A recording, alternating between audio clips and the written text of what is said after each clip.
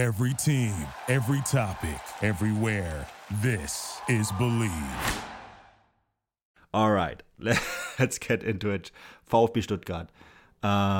This is the Porsche deal, right? An initial 5.49% stake that has been greenlit by the DFL. We'll get into the reason why that had to be greenlit in the first place, and it will grow to another 5.49, bringing this up to 2.4. I know some outlets have quoted different numbers. It's around 10%. And the deal is worth, and again, we're quoting outlets here. Kicker has reported 4.15 million euros for the entirety of the deal. Matt, we have seen numbers as high as 100 million euros. I think that probably includes the various sponsorship deals that Mercedes already has, Porsche will have in place with VfB Stuttgart. I'm bringing up Freudian slip here, Mercedes, because Mercedes is, of course, the other investor that has a similar deal in place already. Matt, before we get into this, why did this have to be greenlit by the DFL? Let's go back to the details first. I think we probably went over that a little bit too quickly. As people might have gathered over the past 6 months, this deal has been in the making.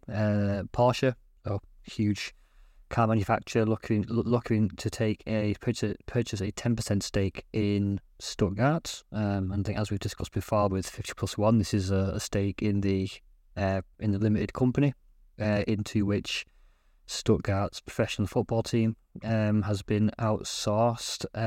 This has finally gone through. The deal will be done in 2 steps. I think, as you said, first step for 5.9% of the club, and the second step to follow in summer for a further 5.2% of the club, totaling approximately 10.7% of the club, for a total value of 41.5 million euros. That's the number that's been that's been quoted in two tranches.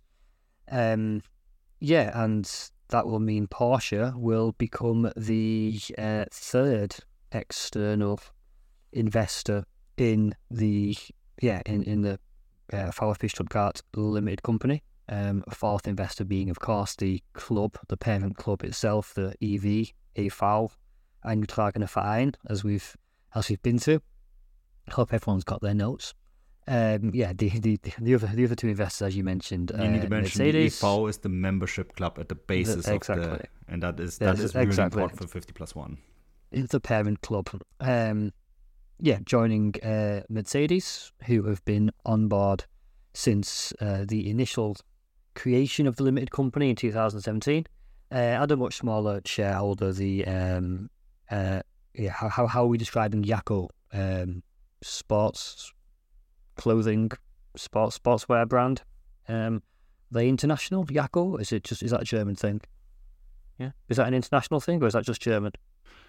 I have not seen Yakko shirts anywhere than Germany. Maybe in Austria, maybe sometimes in the Netherlands, but they are a very historic German shirt manufacturer, but they're not a big one.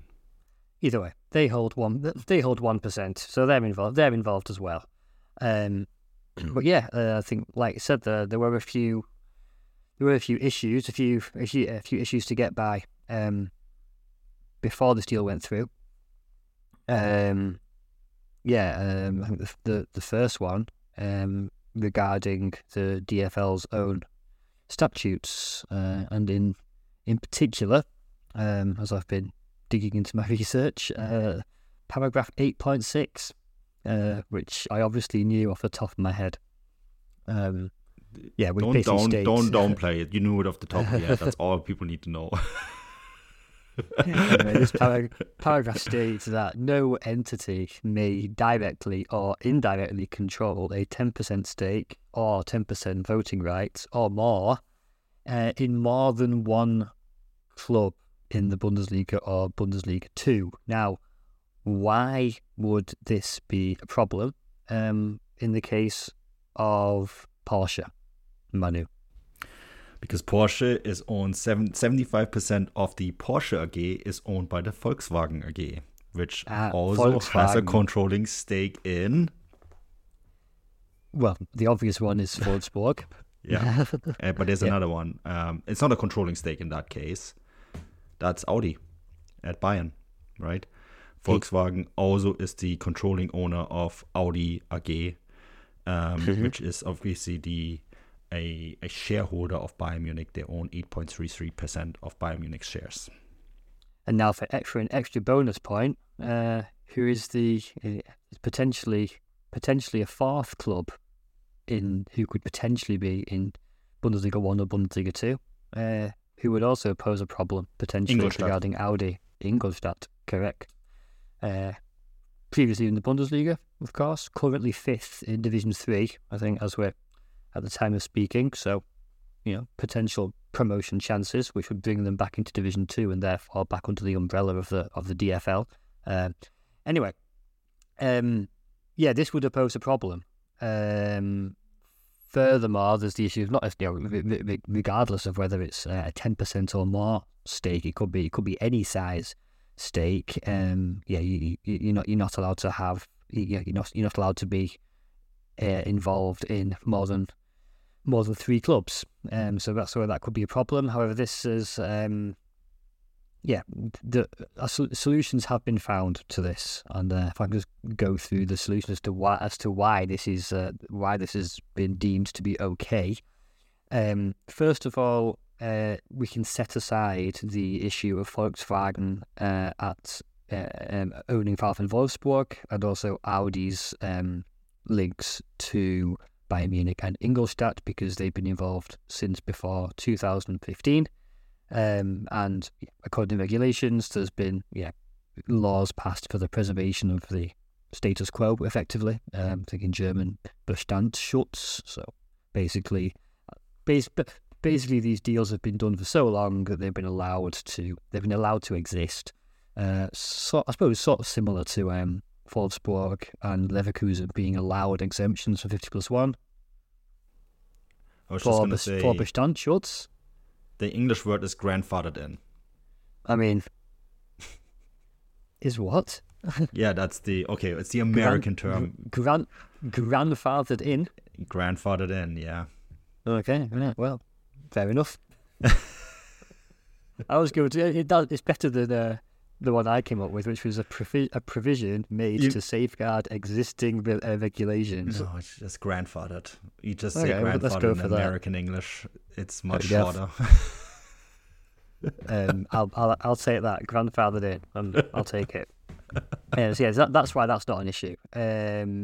Secondly, that doesn't change the fact that the overriding Porsche holding company, parent company of all this, are now technically involved in up to 4 clubs, and is that not an issue for the competition regulator, the Bundeskartellamt?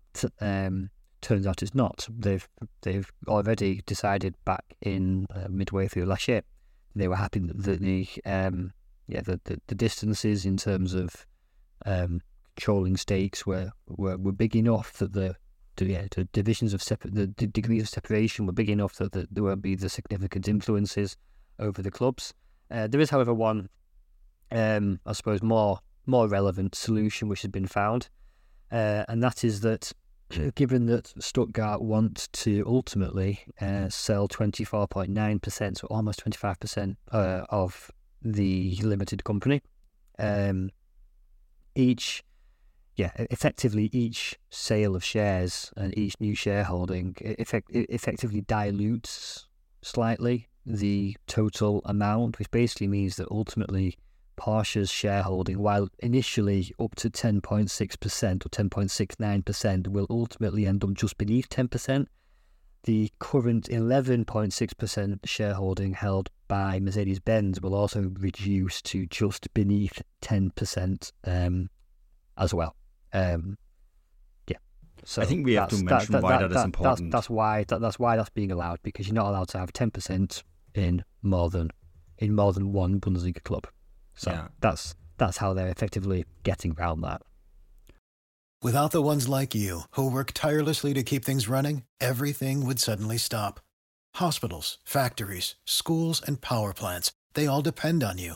No matter the weather, emergency, or time of day, you're the ones who get it done. At Grainger, we're here for you with professional-grade industrial supplies. Count on real-time product availability and fast delivery. Call, clickgrainger.com, or just stop by. Grainger, for the ones who get it done. Our house is a mess. Come on in. I'm Amber Wallen, internet comedian, plant queen, and host of your new favorite podcast, Fly on the Wallen. Okay, that's pretty presumptuous to assume that this is going to be their favorite podcast, by the way. Like, come on, Amber. Anyway, that wasp that you just heard interrupt me is my husband. And co-host, Benjamin Wallen, also a comedian, and I host people at our home. I have a great wine collection in my cellar. Well, You it's not mean a cellar. the mini fridge? Yeah, it's a mini Yeah, it's a fridge, mini yeah. fridge. New episodes of Fly on the Wallen drop every Wednesday. Listen in as we discuss relationships, books, and keeping our sweet baby kid alive while we make laughs on the internet. Subscribe to Fly on the Wallen wherever you get your podcasts.